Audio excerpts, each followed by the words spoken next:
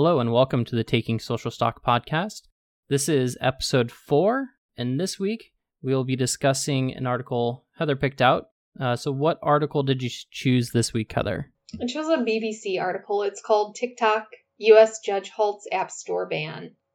And I chose it because I wanted us to look at an ongoing story in the U.S. from a perspective of a news source outside of the U.S.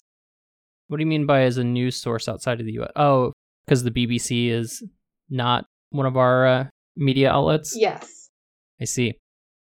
Yeah, so I read through the article, and then I also found another article by NPR, basically the exact same thing. The short version is that they were facing being removed from TikTok. The social media app was being potentially removed from the Apple App Store and Android's Google Play, but a judge blocked that. But they still have a deadline looming.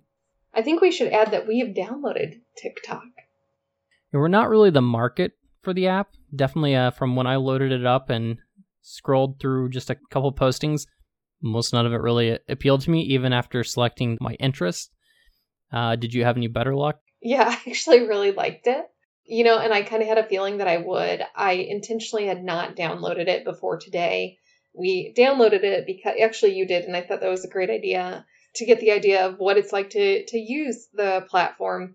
I've watched TikTok videos. I have found them entertaining, but similar to other platforms like Snapchat, I intentionally do not download them because I can go down a rabbit hole and lose track of time watching fun videos. I do the same, but I do it more through YouTube, which that kind of mentioning other apps. TikTok is huge right now. I think they have 100 million US users worldwide. It's something like 700 or 800 million. It's the fastest growing app on the App Store, kind of breaking records. I think it's also done extremely well during the pandemic, as people are at home. You have a lot more celebrities and people embracing the platform and posting videos. But at the same time, all the best stuff gets compiled and uploaded to YouTube as videos. So I've encountered the content myself, but all these laugh you lose challenges that are on YouTube, I don't usually find that funny. But that's not the point really today of grading the platform. It's more to look at kind of what does this mean. We don't want to go down the political road. That's not really the point of the podcast. But more look at how could this impact people? What does the story mean for people? And kind of what is the business lens? What's the high level business point here? So one thing I want to point out, now that I've used TikTok, you can definitely see the similarities to a prior app called Vine. I'm guessing you'd never used that one either? No, but I was familiar with it. Vine had a very short life. Eventually was acquired by Twitter, I believe, and then in 2016, all the users started leaving because they, like all the compilation uploaders, realized that YouTube was just a better source of income. There's better monetization, better ways to make money, because when you're running 15-second videos, there's no room for an ad, not even a 5-second ad. So they moved to YouTube where they had better monetization, and the platform basically made no money, and Twitter closed it. Musical.ly was very similar, but Musical.ly is actually the birthplace of TikTok. The company that owns it in China bought out Musical.ly as the platform started to decline and rolled that into TikTok and created the current app. Yeah, that's ByteDance is the one that bought Musical.ly, or the company that bought Musical.ly, and that's where part of our story is going to have to go today. Our talk will have to go. So while we do intentionally try to stay bipartisan, because this is our hope is to, even if it's one, right? Like if we can help create discussion, get people talking across ideologies, that's kind of our vision of success, and starting with people first. But there is no way to avoid the politicization of this. But I think starting out, it's really, you're talking about the monetization, which I know we'll get into probably a little bit here, but giving some background on how big TikTok is. I had no idea before recently. So there are 100 million active users in the US. And I thought that's a really big chunk of the population. So I went to the US Census Bureau. They have something called a population clock. It's actually kind of neat if you want to nerd out. And you can go to their population clock and watch the population of the US and other countries scroll up based on, as the title would show, how the population is growing. So you have 100 million active users in the US on TikTok. Currently, there are 330 million, roughly, people in the US. So about a third of the US population has at least they're actively using TikTok. And we are 2 more new ones as of today, I guess. About 700 million users worldwide. The app itself has been downloaded more than 2 billion times. Just between January and March of this year, it was downloaded 315 million times. And that's of individuals, and approximately 25 million businesses are using it. And that's as of March of this year. This is a way to reach a tough market to reach with traditional marketing. You're targeting basically the 14 to 24-year-olds with a platform like this, since social media has always been good at reaching the younger audiences. So there's definitely marketing opportunities through there. It's interesting. I saw some numbers here. I don't know how profitable the parent company is, but the new, I guess, American president, or whoever they hired, a guy from Disney they hired onto the company to kind of run it and be the US face. He projected that the company was going to make about $500 million this year, and they thought their user base was going to grow, not as much as it currently is. So they're actually growing faster than they thought, but they believe ad revenue is going to be down because of companies spending less. But this company only made $200 to $300 million last year. We don't know what their expense load is, so I wouldn't expect it to be a profitable platform. They're just now trying to get into the growth stage, which is where these social media companies start figuring out how to monetize the users. So the general game plan is they develop a platform that draws people in, and then you figure out how to monetize that. The most obvious way is you get companies on there, and they can sponsor videos.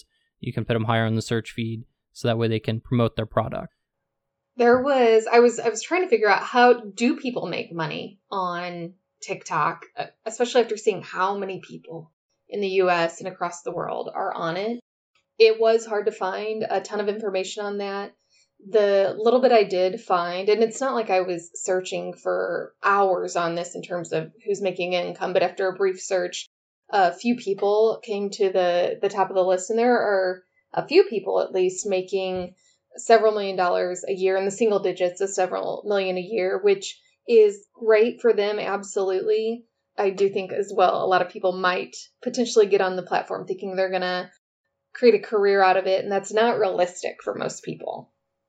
No, it's any social media influencer kind of career path. There's a luck aspect to it, but there's definitely a right place, right time, and there's a skill. You need to have that personality. You need to have the video that goes viral, and then personality to keep those viewers. So right now, the way you can make money on TikTok is really sponsored content, brand deals, and merchandising. Those are the real ways. There's no ongoing monetization for the content creators like there is with YouTube or things like Twitch, which are longer form video services where you're looking to get viewers, retain them, and then you can run ads on a entry and exit basis. There's a lot more ad potential there.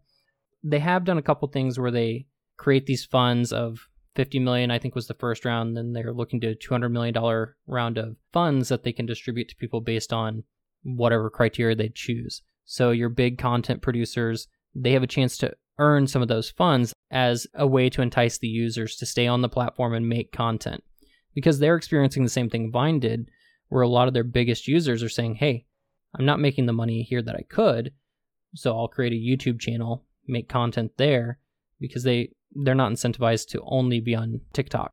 They can go to these other platforms and make other content once they've developed a fan base. The enticement of people coming in not only for financial reasons, but also for connection and gaining followers. There could be a lot of reasons people really want to give a go at something like this. That we can get into more of that personal aspect in a little bit. One thing that I would think that's important for us to hit on is, why are we even talking about TikTok? Why was it even being talked about being banned? I think probably a lot of people have seen that in news articles, but we can kind of get into, why was this even a thing? Where is it now? And where is TikTok's future in the US, and what might that mean, both positively and negatively for people? One of the things, though, so I don't forget, going back a little bit earlier to something you said about they are expecting the revenue to go down this year.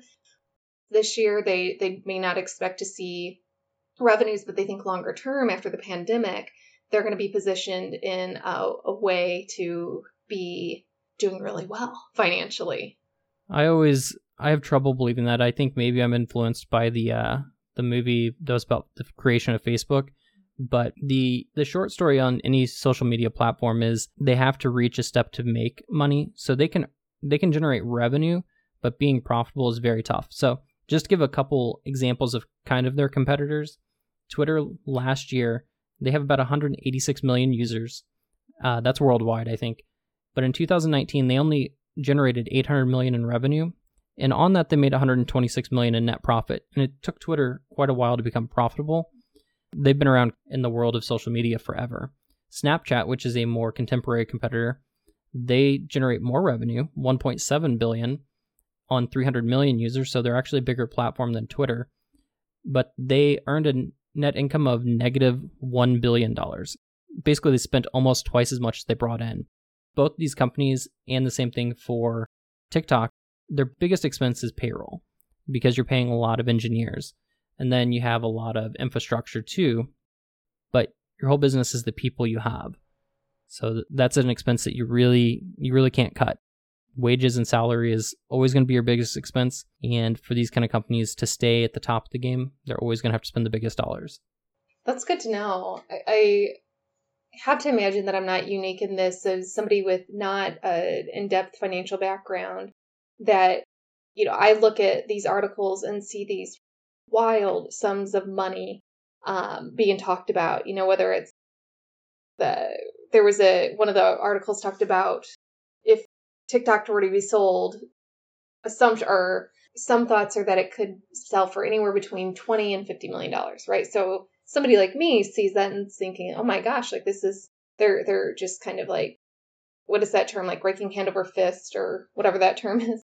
And what you shared really helps put into perspective of there's more than meets the eye with those kind of that information. Yeah, the big challenge on evaluating the value of these companies. So when there's a merger and acquisition, the companies should be doing their research on what they think the total lifetime value of a company is. And when you're looking at a social media company, we don't know what their expected business curve looks like. So you have industries that have been around a while. You kind of know, you can guess that they're going to stick around for so many years. Things like banking, you kind of project that they're going to be around forever. But for other industries, they're short term. Any kind of tech business, especially something like this, their lifespan is generally short. And their comparables are Vine and Musical.ly, both companies that didn't really last more than like 5 years. So you have to think, how much money do the companies that are bidding on them? I think Oracle and Walmart were the two that were potentially going to be buyers here, and they were going to buy 20% stakes each. They're wanting to see what they think they can earn in those basically 5 years. But the real value for both those companies is how they can incorporate that into their other offerings. So Walmart would now have a way to advertise en masse at no cost to them. So it's almost like advertising expense for a company like Walmart. And $50 million is obviously, that's nothing to that size of a company. Yeah, thinking about, we could probably talk really specifically about the financial aspects for like an hour, and I would love to learn more, but looking at time, what about we switch to some of the human component? Well, before we jump into that, I do want to kind of give the legal background of what's going on here, at least what's the political climate. Not so much what my opinion on it is, but what's going on from the business side in the political world. Anytime you're working in a foreign country, there's all kinds of different risks you take on as a business. So U.S. companies deal with this whenever they go into China, whenever they go into India, or when they're working even in Europe. There's regulatory challenges that you're facing. And one of your biggest risks is always the regulatory environment. And that's what's facing TikTok. Under the current presidency, under the current administration, we do have a stronger stance against China, and there's a lot of trade positioning going back and forth. In 2018, Congress actually passed legislation that expanded the government's power to block transactions such as this that they view as national security threats. All countries do this. It's very common in Europe to see them block a lot of company sales to foreign investors. to protect their national identity. So you'll see it a lot. There's a lot of money that pours in from China and the Middle East into European countries to try to buy them out, and their governments block them all the time. We don't see it as much in the US, but it does happen. And this legislation passed in 2018 basically reinforced the president's powers to do this. And he's already done it once this year. So this rule actually went into effect February 13th of this year, though they passed it in 2018. And by March, he'd already blocked a very similar transaction or a very similar situation. There was a Chinese-based company that had a Hong Kong subsidiary that creates a software called Stay in Touch, which is a self-check-in and room management platform used by a bunch of different hotel chains. MGM's the biggest one people will know of. MGM does a lot of the casino and resorts. And they blocked that technology from being used by hotels because they viewed it as a potential security threat, saying that the consumer data of these companies could be at risk because a foreign national company would have access to that data, and that could be potentially a threat for us. That's the kind of whole idea behind the blocking here. China is having all this access to this data, and that is a threat because who knows what's on it. I don't know if that's necessarily a good precedent to set, that the government is basically censoring, in a way, and controlling this type of business. But I do also kind of understand China. We're not the first company to block TikTok or country to block TikTok. India's blocked it. There's been other countries that are concerned, and that there might be close ties between the company and the government because there's close ties between all tech companies in China and the government. Yeah, so concern is one thing. Speculation is part of where this has to go as well, though, because although other countries like India might have done that, they are not a U.S. government, right? And one of the arguments, or the argument that TikTok has presented, is what Trump has done is in violation of the First and Fifth Amendment, so freedom of speech and due process. One of their arguments is there were already negotiations underway to try to remedy some of his concerns, or they were responsive to that and his concerns, and that he didn't really need to move forward. This is all like in kind of a bullet point form. But I think while good and important to bring up the importance of security risks, there are people on both sides of the aisle who have concerns about TikTok. But right now, there doesn't seem to be any validity to the information having been shared. Well, and again, one of the articles I read, it was talking about how roughly the same amount of data, if not less, is taken of users from TikTok than versus Facebook. True, but Facebook is a US-based company, so the thought is, well, we can tell them what to do with the data, versus if it's a Chinese company, we can tell them, but they may not listen, and they may also just lie. That's the, I guess, sentiment behind blocking it. I also think it's just another chip in the trade war, just trying to kind of say, we want to control the relationship. So in terms of the three things that needed to get done, we're seeing a couple things happening already. So the deal with Oracle and Walmart needed to be finalized. With Oracle, it should be mentioned that Oracle's leader is a big Trump supporter and has donated a lot of money to the Trump campaign. Microsoft was also a bidder to get this deal. They own LinkedIn, and securing this would have helped them branch into like the youth market. They did not clearly get that. And like you said, Walmart, they secured some stake in this. And then getting Trump support, which it has gotten Trump support, and then they have to get China's government's approval. Yeah, that's going to be the tough one. Yeah, and I'm not sure on the timeline on that. In terms of the human connection point, where you think, okay, so TikTok is around, it lives another day, at least for now. What are some of the pros and cons of how TikTok plays out in people's lives? And we've seen, especially in this COVID world, it has brought people feeling connected more often. There aren't a ton of studies yet. It's still, we're in the first year of the pandemic. Hopefully that's all there is to it. But we're seeing kind of anecdotally information on that of people being more connected. There was an article that talked about how it was helping earlier days in the pandemic, easing fears among younger people because they were getting access from credible resources, nurses and such, of sharing information about the virus.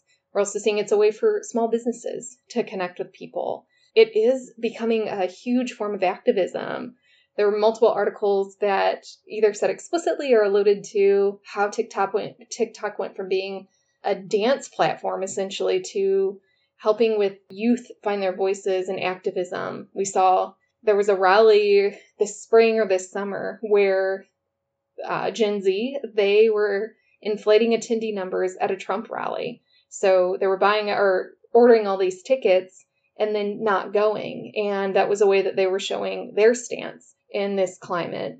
It's increasing knowledge domestically and internationally. So we're seeing youth, and I don't want to say only youth, because more people who aren't youth are beginning to use the platform more. But it is, I think, a way to see different parts of the world, seeing themselves and people who are in all sorts of situations through the world.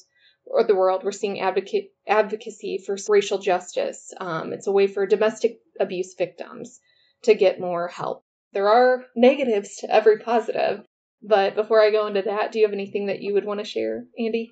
My concern with I guess that side of it is more that, is it a good vehicle for those messages? Maybe it's just me being a boomer, not actually a boomer, guys, but I just don't know if it's the most valuable platform for that aspect. But I've only had 1 day of experience with the app. So what I will say though is the interesting side of that though is in China. Obviously the app came from there. It's bigger there. There's been accusations that the Chinese government is trying to control the message and censor posts. And that would be one concern if it remains, if users in the US are controlled underneath Chinese data holdings, is they could restrict and control the content that US people post to influence beliefs and campaigns. Obviously, that's been big news for Facebook and Twitter and all of that for the last few years. But if another country does control the data, they can control the narrative by, deleting posts that they don't think helps out the Chinese government. I think maybe that's a part of the concern. They could act as censorship against activism as a foreign entity. But that wouldn't affect, I don't think they really care too much about our protest that we're doing about police violence or anything like that in the US. They may not care about that in the US, but it does look like the leadership of TikTok here in the US, because TikTok itself is American, right? It's on American soil. Or I think it's maybe data is accessible to, I believe, Thailand in the US, but not in China. That being said, though, yes, ByteDance, the owner of TikTok, has been accused of censoring protests in Hong Kong. Mm-hmm. And it's also been exposed, while we're talking about them, that they were suppressing videos of people that they thought maybe were not attractive enough to be on the platform. There is something in the US, though, that's called shadow banning. And that's where a platform, it can silently, quietly stop sharing influencers' information that they don't want to be shared, or they just kind of want to tamper down without telling the creator themselves. So a real example for that, a pretty timely one, is as of early June, the hashtag Black Lives Matter had more than 4.6 billion posts on TikTok. There was an outcry among users of the platform, influencers, saying like, hey, like I have all these followers, but I was seeing on certain posts that I was getting way fewer likes or comments or views than had been the case before. So it may look less overt than in other countries, but it has already happened here in a certain way. Sure, and I wouldn't be surprised if their response was, oh, well, that's the algorithm. That's what YouTube always basically blames anytime a video doesn't do well, versus saying, hey, we clicked a setting. Who's to say? Yeah, and just to kind of wrap up the pluses and the minuses of what this platform might mean for users, I'd said on one of the pluses, domestic abuse victims were having more of an outlet, now being trapped in homes with abusers during the pandemic. Celebrity Billie Eilish, she came up on that cause to her 60 million viewers. So those are things where voices are amplified. On the flip side of that, there has been a trend of teen girls dressing up as domestic violent victims. I really don't know how that came to be, but that was a thing. And then there were after that, there were hundreds of prank calls to domestic violence shelters. Again, I don't know why that would be a thing, but people who work at shelters were saying like, hey, this really has to stop because we really have to keep our phone lines open for people who are trapped at home or with these people. It's a very interesting topic, of course. If TikTok does get taken down on November 12th, so that's the deadline for them to actually have resolved all their issues. If they don't, they will actually be closed down versus just delisted from the stores. People who have the app will probably still be able to use it. That's the case now, and that would have been the case if the ruling had not been withheld, basically, yesterday or the day before. If it does go away, just like Vine, just like Musical.ly, something else will spring up, and there's already competitors who are chomping at the bit to get access to that 800 million users. Yeah. Well, I appreciate your perspective today, Andy. Well, no problem. All right, well, this one was a little bit of a weird topic, talking about a social media platform for the younger generation, but it does have implications on the business world and on things that you might see happening in the future as far as how social media, which is an important aspect of the current society, could be impacted by governments and what it might mean for you if you are an active user of those platforms. Also, you're not 90. It's not weird that you're on that platform now. Well, I'm deleting it after this podcast. Okay. All right. Well, this has been episode 4 of the Taking Social Stock podcast. If you have any questions or comments, or you want to call us boomers, you can email us at takingsocialstock@gmail.com. Until next week, have a good one.